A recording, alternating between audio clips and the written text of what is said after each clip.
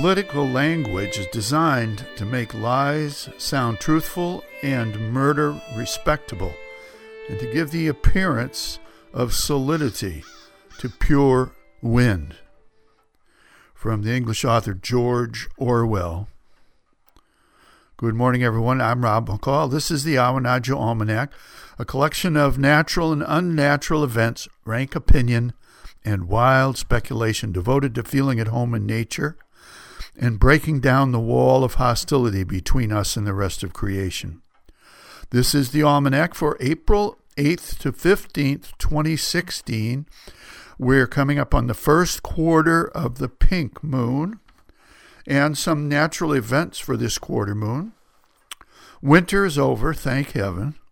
Thank Earth, too. She's once again showing us what we knew all along, but very nearly forgot, that she will not die, despite the blowing snows, the bitter wind, the many deaths, and the long darkness. Crocuses bloom in warm, sheltered places, and the grass greens up on south slopes. Brooks and streams rush with the earth-scented, tawny waters of runoff, while dogs and cats stretch and stay out longer when let out in the morning and rest on the sunny side of the house outside in the afternoon. Blackbirds add their chirping chants to those of the mourning doves, cardinals, and blue jays. Sunlight pours in windows. Even houseplants perk up and start putting out new buds and blooms. As without, so within, the gut feeling of spring is in us, visceral and real. Like sap in maples, our blood rises. Like flights of birds, our pulse quickens. Like the breast of the earth, our hearts warm and swell. Like the whole land, we are brought back to life. And oh boy, it's great. Field and Forest report, the sharp-pointed shoots of green are valiantly piercing the frosty soil. Crocuses, daffodils, irises, daylilies, and others of the species Allium are proving that a Maine winter cannot kill them. These bulbs are remarkable parcels of indomitable life, buried in the dark frozen ground with no eyes to see, and yet they still know that their time has come for rising. What a generative power! What a tenacious hold on life! It's no wonder that another allium, the Easter lily, is the ancient symbol of resurrection.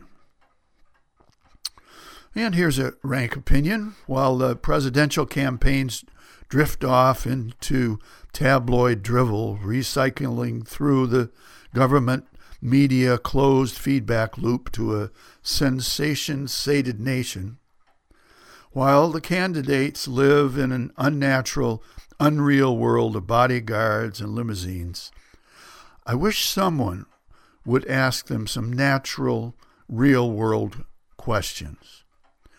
I have a few. Can you name 3 edible plants and common wild birds and mammals in your home area, if you have one?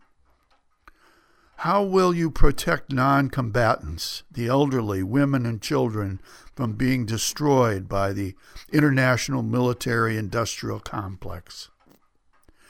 Can you build a campfire in the woods with 1 match in 1 minute? How would you translate the Golden Rule into United States foreign policy? Does a reverence for human life apply equally to banning abortion, capital punishment, embryonic research, euthanasia, and war? And if not, why not? When did you last spend a day alone in wild nature? Complete this sentence. Those who do not learn from history. Can you tell a woodchuck from a groundhog? Describe the importance to U.S. history of the following: Anne Hutchinson, Phyllis Wheatley, Sacagawea, Harriet Beecher Stowe, Victoria Woodhull, Jane Addams, Billie Holiday, Shirley Chisholm, and Loretta Lynch. And one last question, sir or madam. Hand on the Bible now. Do you put on your pants, or pantsuit as the case may be, one leg at a time? Send any questions you'd like to ask the candidates to me at POB 271 Eastport 04631 or email awanajualmanac@gmail.com. Maybe we'll publish them. Who knows? Maybe we'll even get to ask them.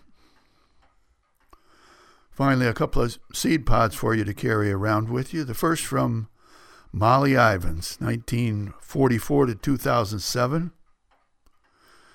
Any nation that can survive what we have in the way of government is on the high road to permanent glory. And from Adlai Stevenson, 1900 to 1965. In America, anybody can be president. That's one of the risks you take.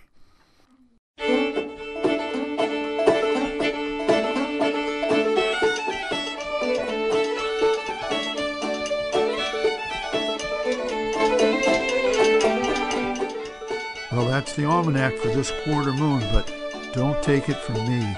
Go out and see for yourself.